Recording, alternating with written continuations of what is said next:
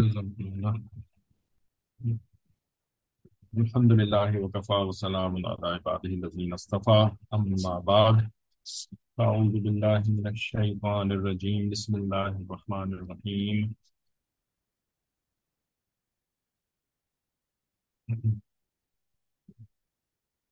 لقد كان في يوسف وإخوته آيات للسائلين إذ قالوا ليوسف وأخوه أحب إلى أبينا منا ونحن عصبة إن أبانا لفي ضلال مبين اقتلوا يوسف أو اطرحوه أرضا يخل لكم وجه أبيكم وتكونوا من بعده قوما صالحين إلى الآخر سبحان ربك رب العزة عما يصفون وسلام على المرسلين والحمد لله رب العالمين اللهم صل على سيدنا محمد وعلى آل سيدنا محمد وبارك وسلم اللهم أرنا الحق حقا وارزقنا اتباعه وأرنا الباطل باطلا وارزقنا اجتنابه ربنا زدنا علما۔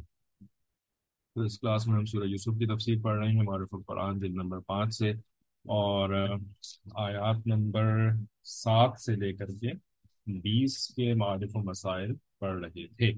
پیج نمبر 30 کے اوپر ہیں، اور آخری بات جو ہم نے پڑھی تھی وہ یہ تھی کہ جو یوسف علیہ السلام کے جو بھائی تھے بنیامین کو چھوڑ کر کے باقی جو 10 بھائی تھے، تو انہوں نے یوسف علیہ السلام کے خلاف پلاٹنگ کری تھی، ٹھیک ہے۔ تو انہوں نے کہا تھا کہ جی ہمارے جو والد صاحب ہیں تو وہ ہماری طرف اتفاق نہیں کرتے، حالانکہ ہم 10 ہیں اور ان سے بڑے ہیں، تو یوسف تو بہت ہی چھوٹے سے ہیں، بنیامین جو ہے ان سے بھی زیادہ چھوٹا سا ہے، تو وہ تو گھر کے کام کاج سنبھالنے کی قوت بھی نہیں رکھتے، ہم سنبھالتے ہیں گھر کے کام کاج، ٹھیک ہے۔ تو ہمارے والد کو اس کا خیال کرنا چاہیے اور ہم سے زیادہ محبت کرنی چاہیے، ٹھیک ہے، یعنی بڑوں کو ڈکٹیٹ کرانے کی کوشش، بڑوں کو ڈکٹیٹ کرانا، ٹھیک ہے۔ تو بھائی بڑے جو ہے وہ چھوٹوں کو گائیڈ کرتے ہیں، یہ ایک طریقہ ہوتا ہے، چھوٹے جو ہے وہ بڑوں کو گائیڈ کرنا شروع ہو جائیں یا کوشش کریں کہ جی بڑے ہماری بات مان کر کے چلا کریں، تو یہ تو ترتیب کو الٹ دینا ہے نا، ٹھیک ہے۔ تو انہوں نے یہی ترتیب الٹنے کی کوشش کری۔ تو آگے فرماتے ہیں حضرت مفتی شفیع رحمۃ اللہ علیہ ان کے واقعے کو بیان کرتے ہوئے کہ اس آیت میں ان بھائیوں نے اپنے متعلق لفظ عصبہ استعمال کیا ہے، ٹھیک ہے، وَنَحْنُ عُصْبَةٌ۔ تو کہتے ہیں کہ یہ لفظ عربی زبان میں 5 سے لے کر 10 تک کی جماعت کے لیے بولا جاتا ہے، اور اپنے والد کے بارے میں جو یہ کہا کہ ان ابانا لفی ضلال مبین، کہ بے شک ہمارے ابا حضور جو ہیں وہ تو صریح گمراہی کے اندر ہیں، کھلی گمراہی میں ہیں۔ تو اس میں لفظ ضلال کے لغوی معنی گمراہی کے، لغوی معنی لفظی معنی گمراہی کس چیز کو کہتے ہیں کہ جو راہ اختیار کرنی چاہیے تھی اس راہ کو چھوڑ دیا، یا اس راہ کو گم کر دیا، لوز کر دیا اور کوئی اور راہ اختیار کر لی، ٹھیک ہے، تو اس کو گمراہی کہتے ہیں، ٹھیک ہے۔ تو کہتے ہیں کہ مگر یہاں گمراہی سے مراد دینی گمراہی نہیں، ٹھیک ہے، ورنہ ایسا خیال کرنے سے یہ سب کے سب کافر ہو جاتے، کیونکہ یعقوب علیہ السلام اللہ تعالیٰ کے برگزیدہ پیغمبر اور نبی ہیں، ان کی شان میں ایسا خیال قطعی کفر ہے۔ نبی کی شان میں ایسا خیال کہ نعوذ باللہ وہ عقیدے کی گمراہی، دینی گمراہی سے یہاں پر مراد کیا، عقیدے کی گمراہی، ٹھیک ہے، اور جو عبادات اللہ تعالیٰ کی طرف سے آم، آم، نازل ہوتی ہیں شریعت میں، تو وہ عبادات یعنی غلط، ٹھیک ہے، نماز جو ہے وہ ایسے نہیں ہونی چاہیے بلکہ کسی اور طریقے سے نماز پڑھنی چاہیے، رضا زکوٰۃ کا جو نصاب نبی علیہ الصلوۃ والسلام نے بتایا وہ اتنا نہیں ہونا چاہیے، بلکہ دنیا میں غربت زیادہ ہے تو نبی علیہ الصلوۃ والسلام کو نعوذ باللہ اس کا خیال کرنا چاہیے تھا، اور زکوٰۃ کا نصاب جو ہے وہ 5% بتانا چاہیے تھا، 2.5% کی بجائے، ٹھیک ہے۔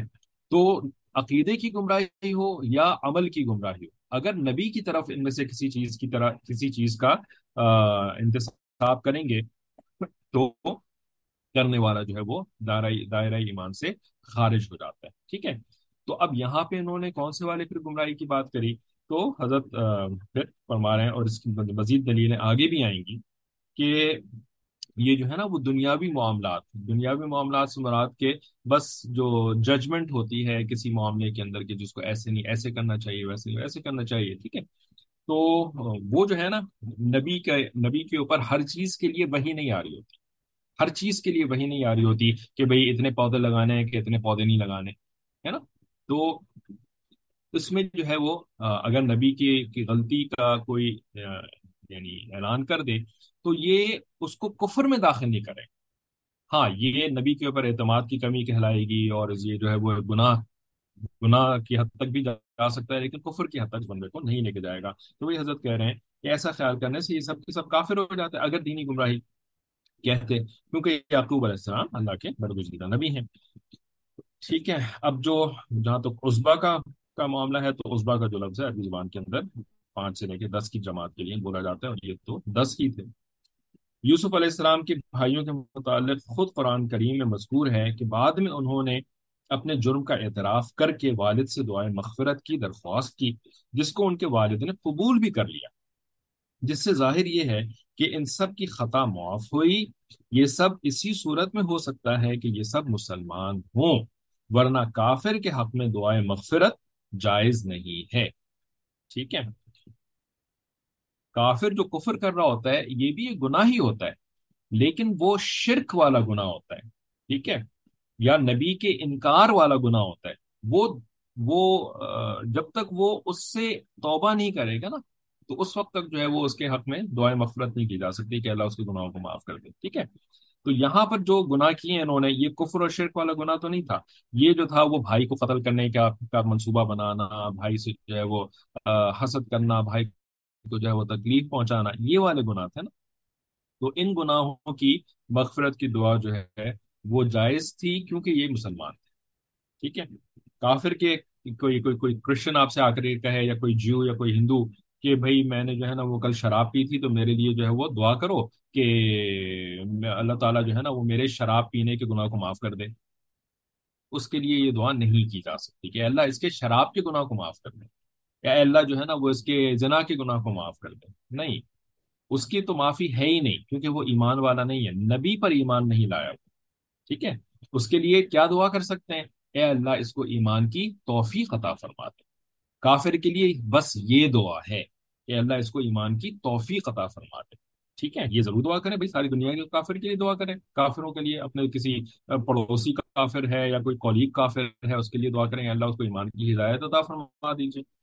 ٹھیک ہے، لیکن یہ نہیں کہ وہ جو فلانا کام کر رہا ہے اللہ اس کو معاف فرما دیجیے اس والے پر کام کے اندر. ٹھیک ہے، تو یہ فرما رہے ہیں کہ کافر کے حق میں دعائے مغفرت جائز نہیں ہے. اسی لیے ان بھائیوں کے انبیاء ہونے میں تو علماء کا اختلاف ہے، مگر مسلمان ہونے میں کسی کا اختلاف نہیں. ٹھیک ہے، اس سے معلوم ہوا کہ لفظ ضلال اس جگہ صرف اس معنی میں بولا گیا ہے کہ بھائیوں کے حقوق میں برابری نہیں کرتے. ٹھیک ہے، ٹھیک ہے کہ بھائی ہمارے جو باپ ہیں نا وہ حقوق کے اندر ہمارے بھائیوں کے جو حقوق ہیں ان کے اندر برابری نہیں کرتے. ٹھیک ہے، عقیدے کی گمراہی یا جو اعمال جو شریعت کا حصہ ہوتے ہیں ان کے آ، بارے میں یہ گمراہی نہیں ان کی مراد تھی. تیسری آیت میں یہ بیان ہے.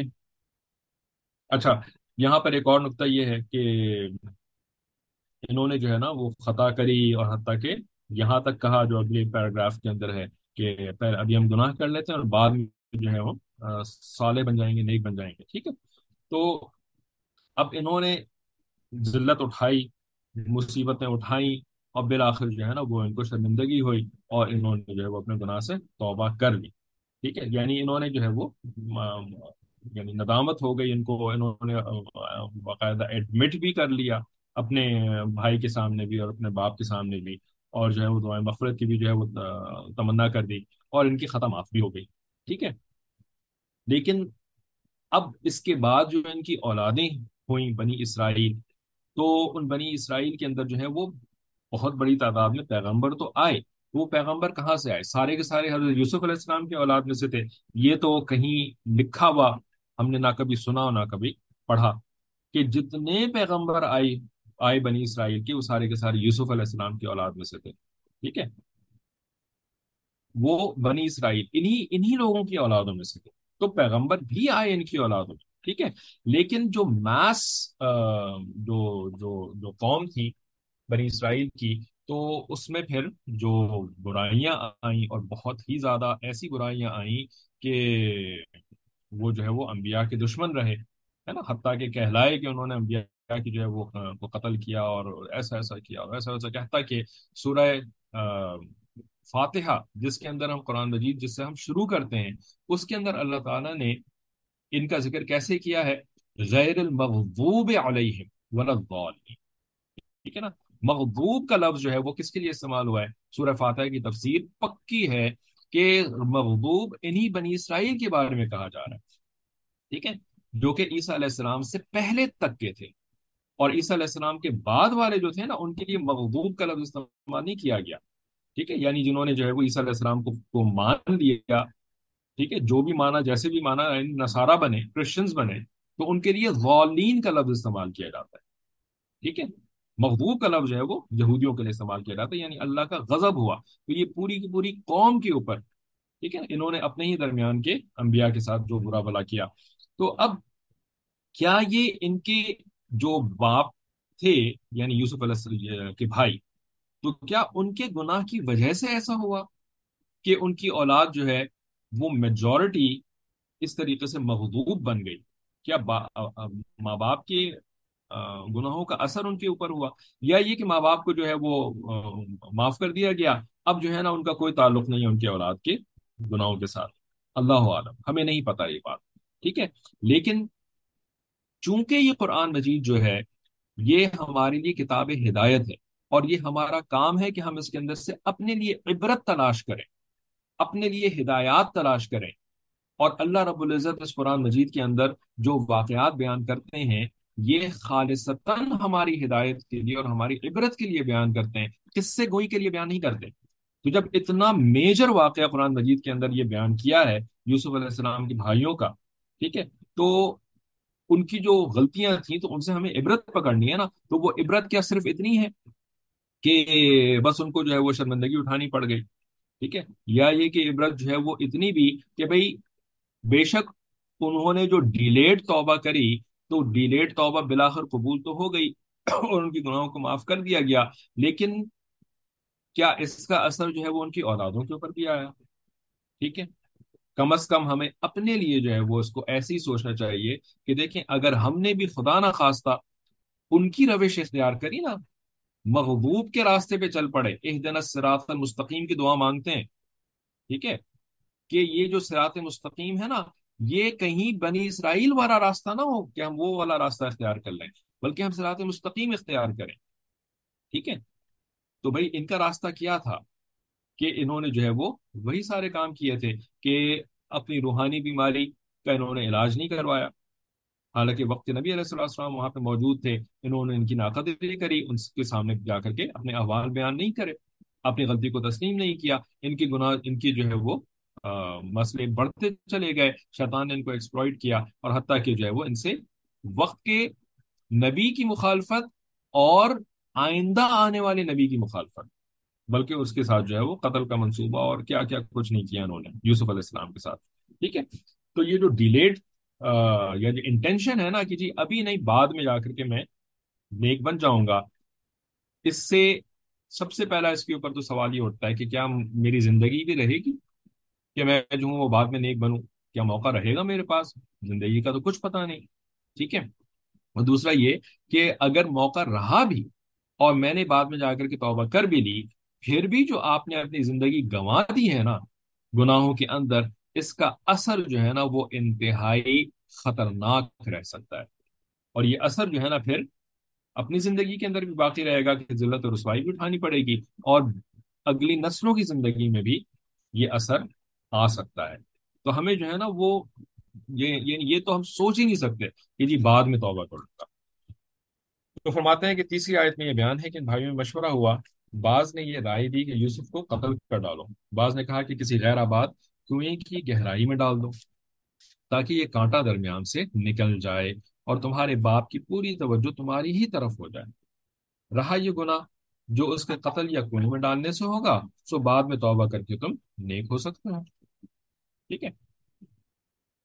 آیت کے جملے وَتَكُونُوا مِن بَعْدِهِ قَوْمًا صَالِحِينَ کے یہ معنی بھی بیان کیے گئے ہیں کہ بعد میں تم توبہ کر کے نیک بھی بن سکتے ہو، اور یہ معنی بھی ہو سکتے ہیں کہ یوسف کے قتل کے بعد تمہارے حالات درست ہو جائیں گے، کیونکہ باپ کی توجہ کا یہ مرکز ختم ہو جائے گا، یا کہ قتل کے بعد باپ سے عذر معذرت کر کے تم پھر ویسے ہی ہو جاؤ گے۔ ٹھیک ہے، یعنی تمہارا معاملہ سب سیٹ ہو جائے گا۔ ٹھیک ہے نا، کیونکہ جو وجہ مسئلہ ہے، وہ وجہ مسئلہ جو ہے وہ درمیان سے تم نے ہٹا دی۔ ٹھیک ہے،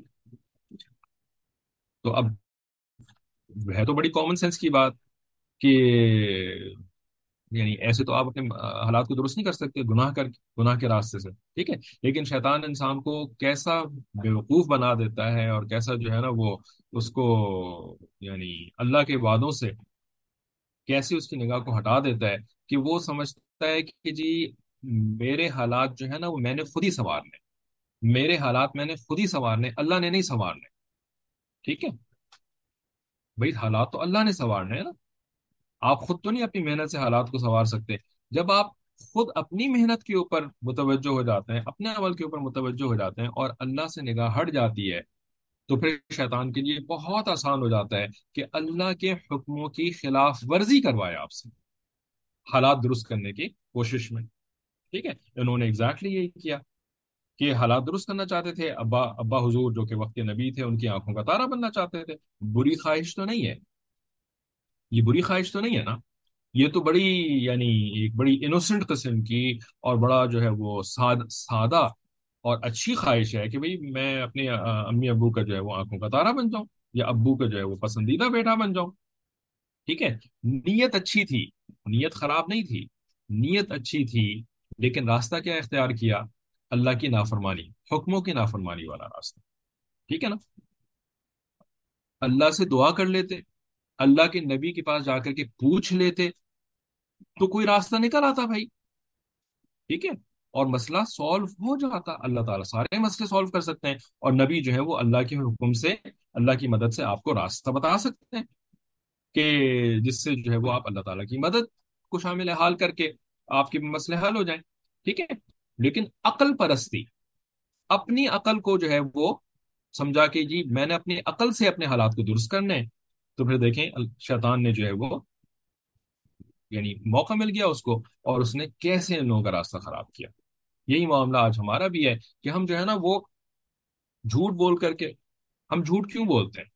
یہی نا کہ بھی ہمارے حالات درست ہو جائیں، ہمارا مسئلہ سالو ہو جائے۔ ٹھیک ہے نا، ہم کہیں پہ پھنسے ہیں یا پوٹینشیلی کہیں پہ جا کے پھنس سکتے ہیں، تو ہم جو ہے وہ جھوٹ بولتے ہیں، اور ہم کیوں بولتے ہیں؟ تاکہ مسئلہ سالو ہو جائے۔ حالانکہ ہمارے جھوٹ بولنے سے مسئلہ سالو نہیں ہوگا، مسئلہ تو اللہ تعالیٰ نے سالو کرنا ہے۔ تو بھائی بجائے اس کے کہ ہم اللہ کو راضی کریں، ہم why do we take things in our own hands, ہم اپنے ہاتھوں میں تو معاملات کو نہ لینا۔ ٹھیک ہے نا، یہ بھی ہوتا ہے اس کا مفہوم کہ آپ اللہ پہ ٹرسٹ نہیں کرتے، آپ اللہ کو اس قابل نہیں سمجھتے کہ اللہ تعالیٰ آپ کا مسئلہ حل کر سکتا ہے، آپ اپنی عقل کو اس قابل سمجھتے ہیں کہ میں اپنی عقل سے جو ہے نا وہ مسئلے کو سالو کر سکتا ہوں۔ ٹھیک ہے، تو انسان جو ہے وہ جھوٹ بھی اسی وجہ سے بولتا ہے۔ انسان جو ہے وہ جیسے رشوت لینا پرانی بیماری، اب تو کوئی بات بھی نہیں کرتا اس کے اوپر ہے، رشوت دے کر کے جو ہے وہ گھر والوں کا پیٹ پالنا۔ ٹھیک ہے، تو بھائی راشی والمرتشی کلاہما فی النار، اللہ کے نبی علیہ الصلوۃ والسلام نے بتایا کہ جی دونوں جو ہے نا، لینے والا اور دینے والا جو ہے، وہ دونوں کے دونوں جہنم کے اندر جائیں گے۔ تو اللہ کے نبی کی بات کے اوپر ہمیں اعتماد نہیں، اس کو ہم اہم نہیں سمجھتے، اور ہم سمجھتے ہیں کہ جی میں نے اپنے گھر والوں کا پیٹ خود پالنا ہے، اپنی محنتوں سے پالنا ہے، تو اس کے لیے جو ہے وہ دھوکہ بھی دیں گے اور رشوت بھی لیں گے، اور جو ہے وہ کسی کو قتل بھی کرنا پڑ جائے تو وہ بھی قتل بھی کر لیں گے۔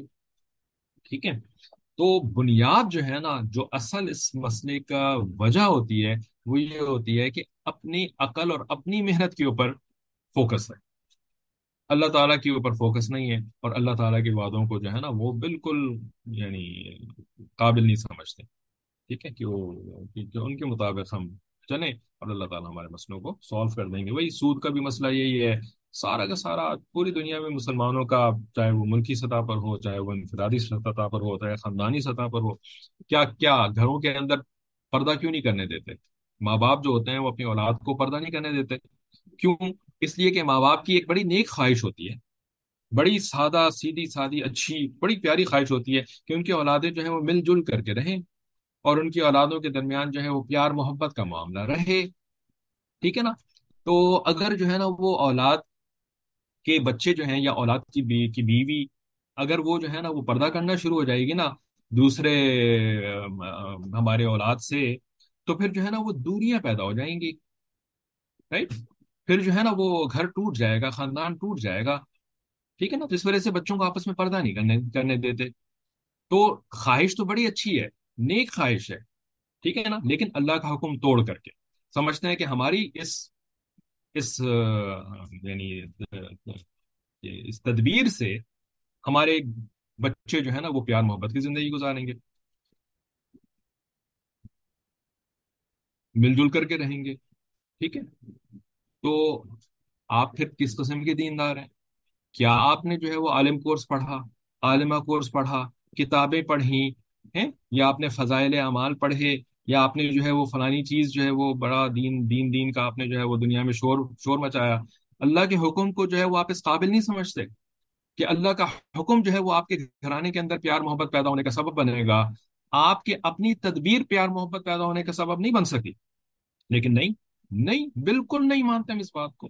بالکل ہم اس کو ریجیکٹ کر دیتے ہیں، اور اپنی عقل اور اپنی تدبیر کو جو ہے وہ پہلی پرائیورٹی دے رہے ہوتے ہیں. رائٹ؟ تو کیسا دین، کون سا دین؟ اگر اللہ کے حکم کو آپ اس قابل ہی نہیں سمجھتے تو آپ کون سے والے دین کی پرچار کرتے پھر رہے ہیں ساری دنیا کے اندر؟ ٹھیک ہے؟ لیکن ہم کرتے ہیں. آج آپ دیکھ لیں کسی گھرانے میں، چاہے وہ دیندار گھرانہ ہو، دنیا دار کو تو آپ بھول جائیں، کیسا دیندار گھرانہ ہو، تبلیغی جماعت کا گھرانہ ہو، علماء کا گھرانہ ہو، مدارس کے علماء، ان کے گھروں کے اندر پردہ آپ کو شاذ و نادر ملے گا. شاذ و نادر جو ہے وہ کسی عالم یا دین کے گھر کے اندر آپ کو پردہ ملے گا. ٹھیک ہے نا؟ اور وہ اسی چکر میں پیار محبت کم ہو جائے گا، خاندان ٹوٹ جائے گا، بچے دور ہو جائیں گے. اچھا، وہی ماں باپ جو ہیں وہ انہی بچوں کو نوکری کی خاطر سمندر پار بھیج دیں گے. نوکری، اچھا اچھا کیریئر اس کا امریکہ میں بن رہا ہے تو بچہ امریکہ چلا جائے. اچھا کیریئر اس کا آسٹریلیا میں بنے گا، آسٹریلیا چلا جائے. اس وقت ان کو یاد نہیں آتا کہ اولادیں جو ہے نا وہ مل جل کر کے ایک جگہ پہ رہیں. اس وقت یاد نہیں آتا ان کو یہ. رائٹ؟ یاد کب آتا ہے مل جل کر کے رہنا؟ جب اللہ کے حکم کی خلاف ورزی کرنی ہے، وہاں پہ ان کو یاد آتا ہے. ٹھیک ہے نا؟ باقی سارے کاموں کے لیے کوئی دنیا کے اس کونے میں، کوئی دنیا کے اس کونے کے اندر، نو ون کیئرس. تو کیا ہے یہ پھر؟ رائٹ؟ یہ کیا ہے؟ جواب دیں نا کوئی. ماشاء اللہ کتنے 39 لوگ تو موجود ہیں، کچھ بتائیں، مجھے بھی بتائیں. بیوقوف انسانوں کو کوئی بات سمجھ میں نہیں آتی. آپ سمجھا دیں بھائی. آپ لوگ تو ماشاء اللہ سب بڑے کامیاب چیتے چیتیاں بھی ہوں گی شاید کچھ اس کے اندر. بتا دیں بھائی اس فقیر بے تدبیر کو یہ تدبیریں سمجھ میں نہیں آتی دنیا والوں کی، یا بلکہ دین والوں کی. سوری، دنیا والوں کی نہیں، دین والوں کی. بتائیں بھائی کیا ہے یعنی اس گتھی کو سلجھا تو دیں کم از کم. کوئی ہے اس کا سلجھاؤ، ہے کوئی اس کا؟ ہم؟ بہرحال، تو وَتَكُونُ مِن بَعْدِهِ قَوْمًا صَالِحِينَ، ان لوگوں کے اندر ایک اچھی بات یہ تھی کہ اپنے گناہ کو گناہ سمجھ رہے تھے. کہہ رہے تھے کہ ہم گناہ کر رہے ہیں، بعد میں نیک بن جائیں گے. اور ہمارا کیا حال ہوا ہوا ہے؟ ہم گناہ کرتے ہیں اور ہم اس کو گناہ مانتے بھی نہیں ہیں. یہ بھی نہیں کہتے بعد میں توبہ کر لیں گے. ہم تو کہتے ہیں ہم کون سا گناہ کر رہے ہیں، ہم تو جو ہے وہ خیر خواہی کر رہے ہیں، ہم تو پیار محبت کی بات کر رہے ہیں، ہم تو اصلاح کی بات کر رہے ہیں. تو ہمارا حال تو ان سے بھی زیادہ گیا گزرا ہو گیا نا اس لحاظ سے اگر دیکھا جائے تو. رائٹ کہ نہیں؟ چلیں بھائی آگے فرماتے ہیں کہ اور یہ معنی بھی ہو سکتا ہے کہ یوسف کے قتل کے بعد تمہارے حالات درست ہو جائیں. بہرحال، تو کہتے ہیں کہ جی یہ دلیل ہے اس بات کی کہ یوسف علیہ السلام کے بھائی انبیاء نہیں تھے، کیونکہ انہوں نے اس واقعے میں بہت سے کبیرہ گناہوں کا ارتکاب کیا. ایک بے گناہ کے قتل کا ارادہ، باپ کی نافرمانی اور ایذا رسانی. ٹھیک ہے؟ یہ سب کبیرہ گناہ ہیں. بے گناہ کے قتل کہہ رہا تھا، باپ کی نافرمانی، کس چیز کے اندر نافرمانی؟ ہم جو ہے نا سارے حرام کام کے اندر باپ کی فرما برداری کے لیے فوراً تیار ہوتے ہیں، دین کے خلاف باپ کوئی حکم دے فوراً تیار ہو جاتے ہیں اس کے لیے، ٹھیک ہے؟ دین کے لیے کوئی باپ حکم دے اس کے لیے کوئی تیار نہیں ہوگا، ماں حکم دے دین کے لیے، دین کا حکم ماں کو ہے وہ نہیں، بچے کو وہ بات نہیں ماننی، لیکن جو دین کے خلاف حکم ماں دے رہی ہے یا باپ دے رہا ہے وہ ساری کی ساری بات جو ہے وہ بچے نے ماننی ہوتی ہے، ٹھیک ہے؟ تو یہاں پر تو یعقوب علیہ السلام تھے نا، تو یہاں پہ یعقوب علیہ السلام کی نافرمانی پڑھنا چاہیے، کیونکہ آج کل جو ہے نا یہ آج کل کے جو ملوک ہیں نا، ملوک آج کل دنیا میں بادشاہ نہیں ہوتے نا، آج کل ماں باپ بادشاہ ہیں، ٹھیک ہے؟ ماں باپ بادشاہ ہیں اور انہی کا دین چلتا ہے، انہی کا سکہ چلتا ہے، ٹھیک ہے؟ نافرمانی میں، اللہ کی نافرمانی کے اندر، اور ایذا رسانی، ٹھیک ہے؟ تکلیف پہنچانا باپ یعنی یعقوب علیہ السلام کو، ایذا رسانی، معاہدے کی خلاف ورزی کرنا، پھر چھوٹی سازش وغیرہ، انبیاء علیہ السلام سے قبل نبوت بھی جمہور کے عقیدے کے مطابق ایسے گناہ سرزد نہیں ہو سکتے، ٹھیک ہے؟ نبوت تو 40 سال میں جا کر کے ملتی تھی، اس سے پہلے ایسے چھوٹے گناہ بھی سرزد نہیں ہو سکتے، بڑے گناہ بھی سرزد نہیں ہو، سوال ہی پیدا نہیں ہوتا انبیاء کرام سے، ٹھیک ہے؟ تو اس وجہ سے یہ جو لوگ تھے نا یہ انبیاء نہیں تھے، ٹھیک ہے؟ اب اگر کسی کتاب کے اندر ان کو نبی لکھا ہوا مل بھی گیا، جیسے کہ ہم نے شاید پڑھا تھا، وہ مجھے مل نہیں رہا تھا کہ شاید جو ہے وہ کیا کہتے ہیں امام ابن جریر قطبی رحمۃ اللہ علیہ کی کتاب کے اندر شاید ان کو نبی لکھا گیا ہے، کہ اگر کسی کو ریفرنس مل جائے کہ کہاں ہم نے پڑھا تھا، میرے بھی نگاہوں میں نہیں آ رہا، تو اگر کسی کتاب کے اندر ایسا لکھا ہوا بھی ہے نا، ٹھیک ہے، تو اس سے کیا بات ثابت ہوتی ہے؟ چلیں آپ بتا دیں، آپ سے کوئز کرتے ہیں کہ اگر آپ کو جو ہے ابن جریر قطبی رحمۃ اللہ علیہ کی کتاب کے اندر کہیں یہ لکھا ہوا مل جائے کہ یہ جو بھائی تھے نا یہ نبی تھے، ٹھیک ہے، تو کیا جواب دیں گے آپ اس کا؟ کیا ایکسپلینیشن ہوگی یہ ہم آپ سے پوچھتے ہیں، کیا ایکسپلینیشن ہوگی اس بات کی؟ جی کوئی بتائے گا؟ آپ کی توجہ کا بھی سورٹ آف امتحان سمجھنے سے،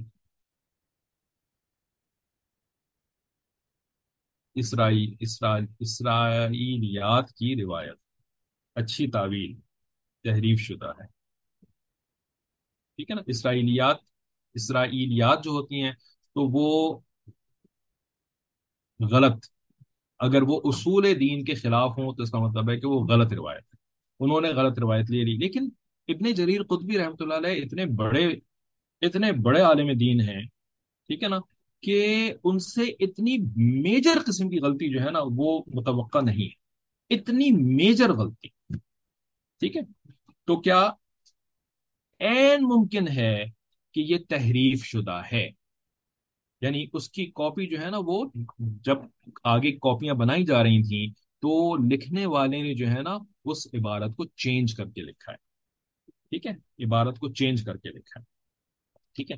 اچھا، اب اگلا سوال یہ ہوتا ہے کہ بھئی کیوں کوئی ایسی تبدیلی کیوں کرے گا کہ نبیوں کو جو ہے نا وہ کیا کہتے ہیں یعنی جو غیر نبی ہیں اور اتنے سارے دلائل موجود ہیں ان کے نبی نہ ہونے پر، تو وہ ان کو نبی بنا کر ہی کیوں کیوں کتاب کے اندر نقل کرے گا، غلط نقل کیوں کرے گا؟ ابن جریر خطبی کی بات نہیں ہو رہی، انہوں نے تو وہ تو اتنی میجر بلنڈر نہیں کر سکتے، تو پھر کسی کاپیئر نے، ناقل نے ایسی کیوں تحریف کری اس کے اندر؟ اس کی وجہ کوئی بتائے گا؟ ہاں بالکل صحیح فرمایا، انبیاء کی معصومیت پر بولنے کا موقع مل جائے شیاطین کو، ٹھیک ہے؟ تاکہ عصمت انبیاء جو ہوتا ہے نا، کہ انبیاء معصوم ہوتے ہیں گناہوں سے، اس کو مشکوک بنا دیا جائے، ٹھیک ہے؟ دیکھو اتنے بڑے عالم دین نے جو ہے نا وہ ایسے یعنی جو لکھا ہے تو وہ غلط کو تھوڑی لکھا ہوگا، تو دیکھو انبیاء بھی ایسے ایسے گناہ کر سکتے ہیں، جب انبیاء کی عصمت پر شک آ گیا، ٹھیک ہے، تو اس سے کیا ہوگا؟ آج کے دور میں اس کا کیا افیکٹ ہوگا یہ بتائیں جی؟ عقائد کو خراب کیا جائے، ٹھیک ہے؟ عقائد یعنی انبیاء کو جو ہے وہ آپ نے غیر معصوم کر دیا، یہ آپ کا عقیدہ خراب ہو گیا۔ ایک اور بہت میجر جو کہ اس وقت اس زمانے کا مسئلہ ہے، ٹھیک ہے، انبیاء کی عصمت کو اگر مشکوک بنا دیا تو اس کا افیکٹ کیا بنے گا کہ انبیاء کے بعد اگلا درجہ کس کا ہوتا ہے؟ ٹھیک ہے، انبیاء کے بعد اگلا درجہ کس کا ہوتا ہے؟ علماء کا ہوتا ہے؟ نہیں، چلیں علماء کا بھی جواب بھی صحیح ہے، صحابہ کا، صحابہ کا درجہ، جو کہ امت کے سب سے پہلے علماء تھے، ٹھیک ہے نا؟ جب انبیاء سے اتنے بڑے بڑے گناہ ہو سکتے ہیں تو صحابہ سے کیوں نہیں ہو سکتے؟ رائٹ؟ صحابہ جو ہیں وہ کیسے معصوم ہو سکتے ہیں، یا وہ کیسے محفوظ ہو سکتے ہیں؟ ان کو معصوم تو ویسے بھی نہیں کہتے، محفوظ کہتے ہیں نا، ہے نا؟ اللہ تعالیٰ ان سے راضی، وہ اللہ تعالیٰ سے راضی، ٹھیک ہے نا؟ تو بھائی وہ وہ کیوں نہیں کر سکتے اتنے بڑے بڑے گناہ جب انبیاء کر سکتے ہیں؟ اور جب صحابہ کو آپ نے مشکوک بنا دیا تو اس وقت کا جو فتنہ ہے وہ کیا ہے؟ صحابہ کو کرو سائڈ پہ اور اپنا دین اپنی عقل کے مطابق چلاؤ۔ صحابہ کے دین کو دیکھنے کی کوئی ضرورت نہیں ہے، صحابہ نے جو ہے وہ کیسے ہیں، صحابہ کے زمانے میں جو ہے وہ عورتیں مسجد جا کے نماز پڑھتی تھی کہ نہیں پڑھتی تھی؟ نہیں، کوئی ضرورت نہیں ہے اس کو دیکھنے کی۔ صحابہ کے زمانے میں جو ہے وہ پردہ ہوتا تھا کہ نہیں ہوتا تھا؟ نو نو، اس کو دیکھنے کی کوئی ضرورت نہیں ہے۔ صحابہ نے جو ہے وہ کیسے دین کو سمجھا، کیسے نمازیں پڑھی، کیسے جو ہے وہ انہوں نے جہاد کیا، یا کیسے انہوں نے سب کچھ کیا، کوئی ضرورت نہیں ہے۔ اپنی اپنی عقل سے دین کو سمجھو اور اپنے مطابق جو ہے وہ دین کو لے کر کے چلو۔ صحابہ کو لائن سے ہٹا دینا، راستے سے ہٹا دینا، اس وقت جو دشمنان اسلام ہے نا ان کے لیے نمبر ون پرائیورٹی ہے، نمبر ون پرائیورٹی۔ اور انبیاء کی عصمت کو مشکوک بنا دینا اس کے راستے کا ایک، صرف اس کے راستے کا ایک سمجھنے ایک سٹیپ ہے، سٹیپنگ سٹون ہے، ٹھیک ہے؟ تو سمجھیں ان باتوں کو، صحیح ہے؟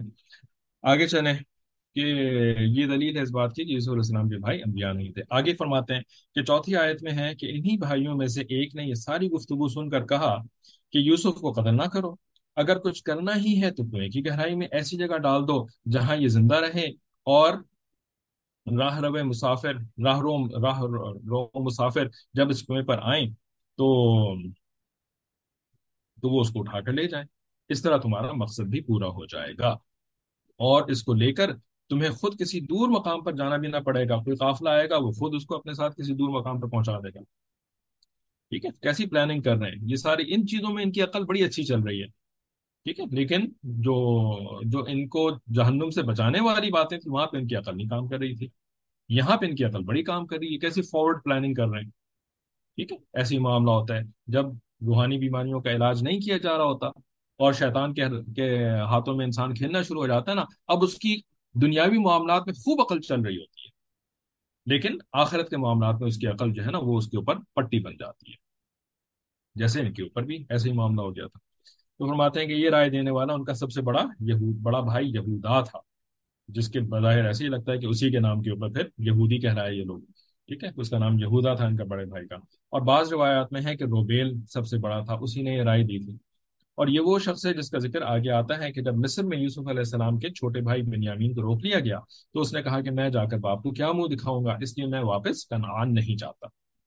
ٹھیک ہے، تو اس کے اندر کچھ جو ہے نا وہ نیکی تھی، اس نے جو ہے وہ یوسف علیہ السلام کو بچانے کی کوشش کری، لیکن سفیشینٹ نیکی نہیں تھی کہ راستے میں جو ہے وہ رکاوٹ بن کر کے ان کے اس پلان کو ناکام بنا دیتا، اتنی جو ہے نا وہ اس کے اندر نہیں تھی۔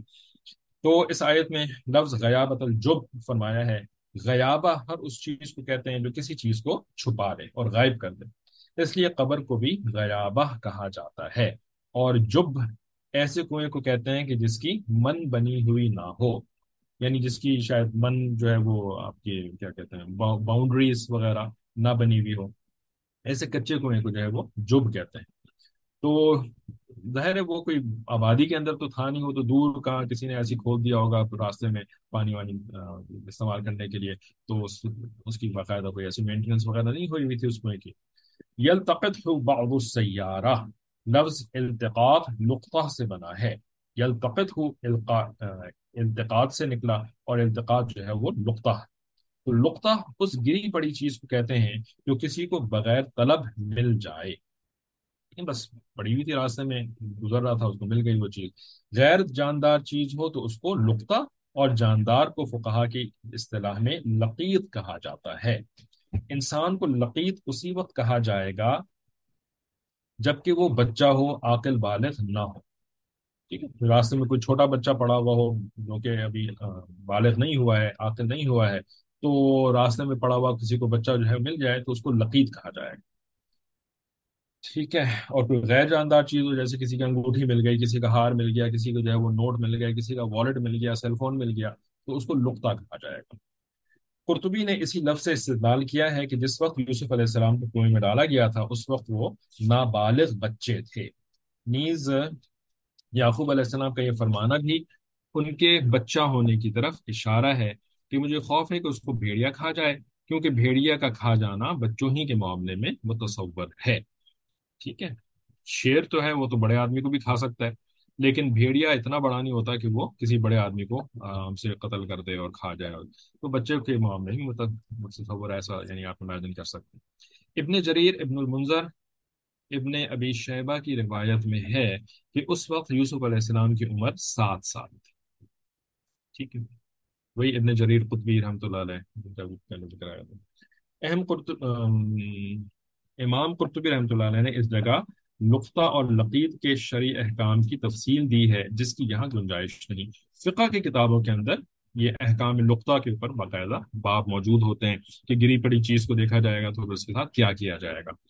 ٹھیک ہے. تو یہاں پر انہوں نے اس کی ساری تفصیل نہیں لکھی ہے، البتہ اس کے متعلق ایک اصولی بات یہ سمجھ لینا چاہیے کہ اسلامی نظام میں عام لوگوں کے جان و مال کی حفاظت، راستوں اور سڑکوں کی صفائی وغیرہ کو صرف حکومت کے محکموں کی ذمہ داری نہیں بنایا بلکہ ہر شخص کو اس کا مکلف بنایا ہے.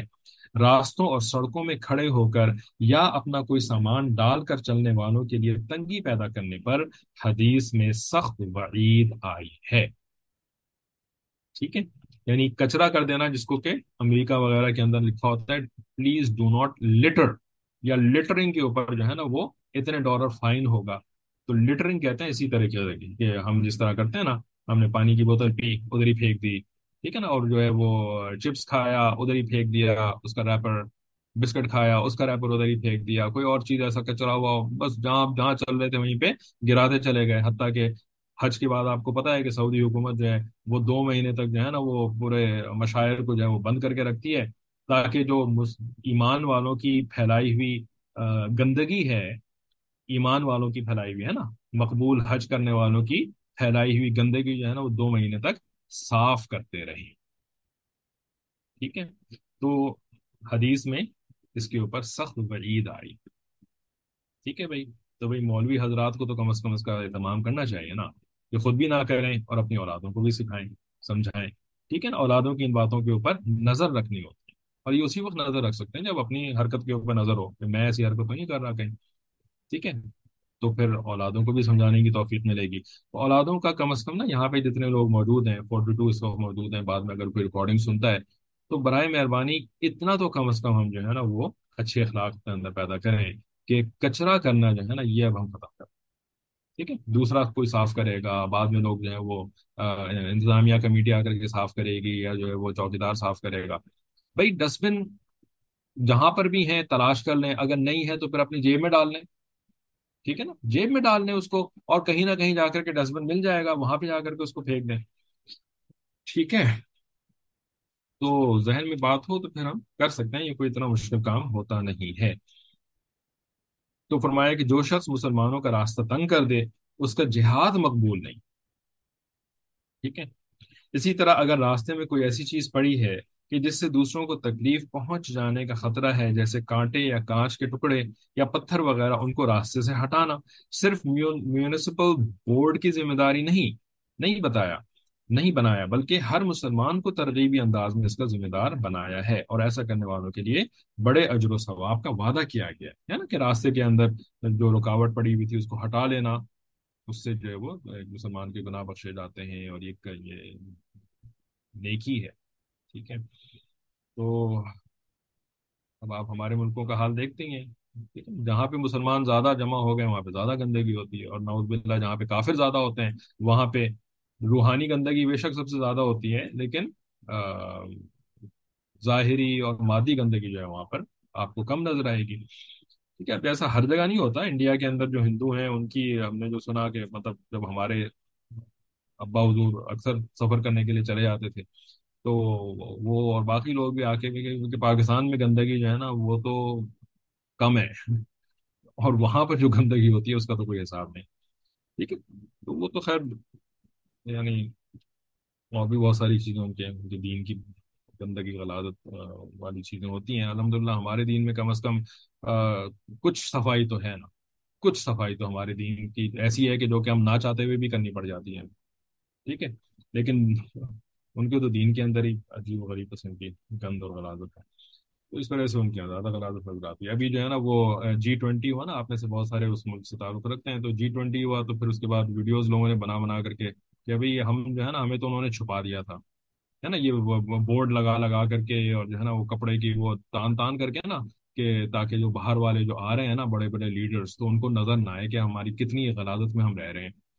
ٹھیک ہے نا، وہ چھپا چھپا کے، وہ ہمارے یہاں بھی ایسے ہی ہوتا تھا ایک زمانے میں، لیکن پھر بھی اتنی گندگی نہیں ہوتی تھی. وہ پریزیڈنٹ صاحب آ رہے ہیں بھی، وہ پورے سڑکیں صاف ہو رہی ہیں اور پینٹ ہو رہا ہے اور یہ ہو رہا ہے وہ ہو رہا ہے نا، اور پریزیڈنٹ صاحب گئے پھر سارا کا سارا ویسے ہی. ٹھیک ہے. تو یہ تماشے جو ہے نا وہ اچھا گورا گورا صاحب جو ہے نا انہیں اچھا بنا کر کے کیا ہندوؤں کو بھی اور مسلمانوں کو بھی، کہ بس ایسی صفائی بس کر دیا کرو. تو گھروں کے باہر پھر سارا کچرا پڑا ہوا ہوتا ہے، اور اکثر تو گھروں کے اندر بھی کچرا پڑا ہوا ہوتا ہے، لیکن باہر تو کم سے کم ہوتا ہی ہے. اسی اصول پر کسی شخص کا گمشدہ مال کسی کو مل جائے تو اس کو شرعی ذمہ داری صرف اتنی ہی نہیں کہ اس کو چرائے نہیں، بلکہ یہ بھی اس کے ذمہ ہے کہ اس کو حفاظت سے اٹھا کر رکھے اور اعلان کر کے مالک کی تلاش کرے، وہ مل جائے اور علامات وغیرہ بیان کرنے سے یہ اطمینان ہو جائے کہ یہ مال اسی کا ہے تو اس کو دے دے، اور اعلان و تلاش کے باوجود مالک کا پتہ نہ چلے اور مال کی حیثیت کے مطابق یہ اندازہ ہو جائے کہ اب مالک اس کو تلاش نہ کرے گا، اس وقت اگر خود غریب مفلس ہے تو اپنے صرف میں لے آئے، ورنہ مساکین پر صدقہ کر دے. ٹھیک ہے. اگر خود ہی مسکین میں شمار ہوتا ہے اس کا، تو وہ اپنے مصرف میں بھی اس کو لے کر کے آ سکتا ہے. ٹھیک ہے. یعنی اعلان و تلاش کے بعد، اگر کوئی نہ ملے تو اس کے بعد. اور بہر صورت یہ مالک کی طرف سے صدقہ قرار دیا جائے گا، اس کا ثواب اس کو ملے گا، گویا آسمانی بیت المال میں اس کے نام پر جمع کر دیا گیا. ٹھیک ہے. تو یہ ہے نقطے کے بہت ہی مختصر احکامات. یہ ہیں خدمت عامہ اور امداد باہمی کی وہ اصول جن کی ذمہ داری اسلامی معاشرے کے ہر فرد پر عائد کی گئی ہے. کاش مسلمان اپنے دین کو سمجھیں اور اس پر عمل کرنے لگیں تو دنیا کی آنکھیں کھل جائیں کہ حکومت کے بڑے بڑے محق میں کروڑوں روپے کے خرچ سے جو کام انجام نہیں دے سکتے وہ اس آسانی کے ساتھ کس شان سے پورا ہو جاتا ہے. ٹھیک ہے. تو ہم اس کے آگے مزید تو نہیں پڑھ رہے ہیں، لیکن ایک بات جو ہے وہ بھی یہ آج ضروری سمجھتا ہے بیان کرنا، کہ امریکہ یورپ کے اندر جو آپ کو صفائی نظر آتی ہے نا، تو اس کی بھی وجہ ہوتی ہے. یہ ایسے نہیں ہے کہ بس وہ دل کے بڑے نیک ہو گئے ہیں اور بڑے جو ہے نا وہ صفائی پسند ہو گئے ہیں تو اس وجہ سے ان کی سڑکیں صاف نظر آتی ہیں. ٹھیک ہے نا. اس کی دو ریزنز ہوتی ہیں کیوں امریکہ کی اور یورپ کی سڑکیں آپ کو صاف نظر آتی ہیں. ایک ریزن تو یہ ہوتی ہے کہ ان کا جو تعلیمی نظام ہے نا، اس کے اندر یہ گھول کے پلا دیا جاتا ہے، بہت زیادہ یعنی سکھایا جا رہا ہوتا ہے. ٹھیک ہے. کہ لٹرنگ نہ کیا جائے، لیکن ان کا تعلیمی نظام بھی ہر جگہ ایک جیسا نہیں ہوتا. ٹھیک ہے. یورپ کے اندر بھی جو ہے وہ کچھ جو کنٹریز ہیں ان میں تو یعنی 100% ان کا تعلیمی نظام ہے، جیسے یہ اسکینڈینیوین کنٹریز ہیں، اور مے بی فرانس شاید، اور یعنی اس طرح کے.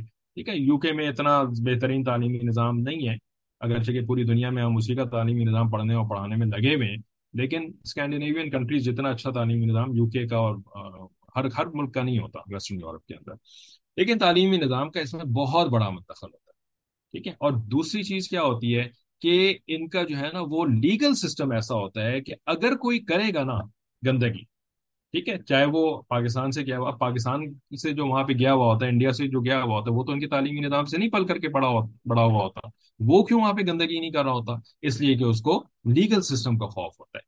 ٹھیک ہے نا. اسی طرح سے وہاں کے جو برے تعلیمی نظام کے پڑھے ہوئے ہوتے ہیں، جیسے امریکہ کے اندر یہ جو کالے لوگ ہوتے ہیں، میجورٹی کالوں کی جو ہوتی ہے نا وہ اچھے اسکولس کے اندر نہیں پڑھے ہوئے ہوتے. ان اسکولوں کے اندر ایسی تربیت وغیرہ نہیں کری گئی ہوتی ہے صفائی ستھرائی والی. ٹھیک ہے نا. ان کے نیبرہڈ جو ہوتے ہیں وہ بلکہ انتہائی، یعنی جو کالوں کے نیبرہڈز ہیں نا زیادہ تر بڑے شہروں کے اندر، لاس اینجلس ہو گیا، شکاگو ہو گیا اور نیو یارک ہو گیا، وہاں پہ گندی گند ہوتی ہے. بہت گند ہوتی ہے، ٹھیک ہے؟ تو ان کے تعلیمی نظام جہاں پر نہیں ہے وہاں ان کے ملکوں کے اندر بھی گندگی ہوتی ہے، ٹھیک ہے، لیکن جہاں پر ہیں تو وہاں پہ تعلیمی نظام سے پڑھ کے نکلنے والے جو ہے وہ ان چیزوں کا خیال رکھ رہے ہوتے ہیں کیونکہ ان کی ٹریننگ ایسی کر دی گئی ہوتی ہے۔ اور دوسری چیز لیگل سسٹم ہوتا ہے، ٹھیک ہے؟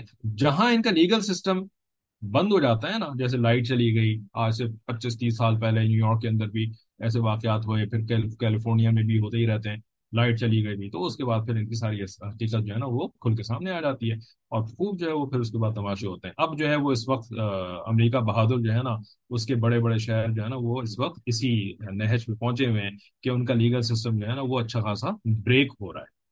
تو اب وہاں پر جو اچھے نیبرہڈ ہیں نا وہاں پر بھی پھر گندگی جو ہے نا وہ سڑکوں کے اوپر نظر آنی شروع ہو گئی ہے اچھی خاصی، ٹھیک ہے؟ اور وہاں کے اپنے لوگ جو ہیں اور پریشان ہے کہ یہ کیا ہو رہا ہے، ٹھیک ہے؟ لیکن بہرحال ہمارے لیے ان کی صفائی بھی کوئی وہ نہیں ہے کہ ہم ان کو دیکھ کر کے صفائی کرنا شروع ہو جائیں، اور نہ ہم ان کو دیکھ کر کے گندگی کرنا شروع ہو جائیں۔ بھائی ہمارے پاس تو پروردگار عالم کا کلام موجود ہے، ہمارے پاس تو محبوب خدا کی سیرت و سنت موجود ہے، ٹھیک ہے نا؟ ہمیں تو اس کو دیکھ کر کے، ہم نے جو ان کی برائیاں آپ کے سامنے یا اچھائیاں بیان کری ہیں، بالکل بھی نہیں کہ یا تو ہم ان کو دیکھ کر کے اچھائیاں کریں یا ان کی برائیاں دیکھ کر کے آپ خوش ہونا شروع ہو جائیں، وہ اچھا وہ ہمارے دشمن ہیں تو اچھا وہ برے ہو گئے، ٹھیک ہے؟ ڈاکے بھی ہو رہے ہیں آج کل بڑے بڑے اسٹور میں، ڈاکے بھی ہو رہے ہیں، سب کچھ ہی ہو رہا ہے۔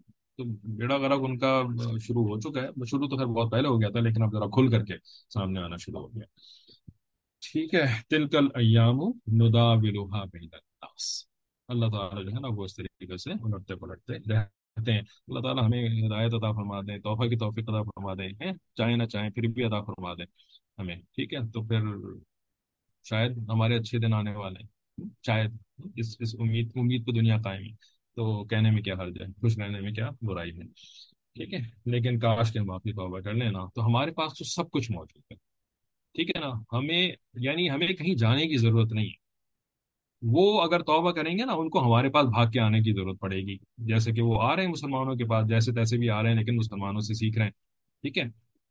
لیکن ہمارے پاس تو بھائی یہ ایک دم گھر میں موجود ہے، ہمارے پاس تو یعنی کہیں جانے کی ضرورت نہیں۔ اللہ تعالیٰ ہمیں ہدایت عطا فرمائے، وآخر دعوانا ان الحمد للہ رب العالمین، السلام علیکم۔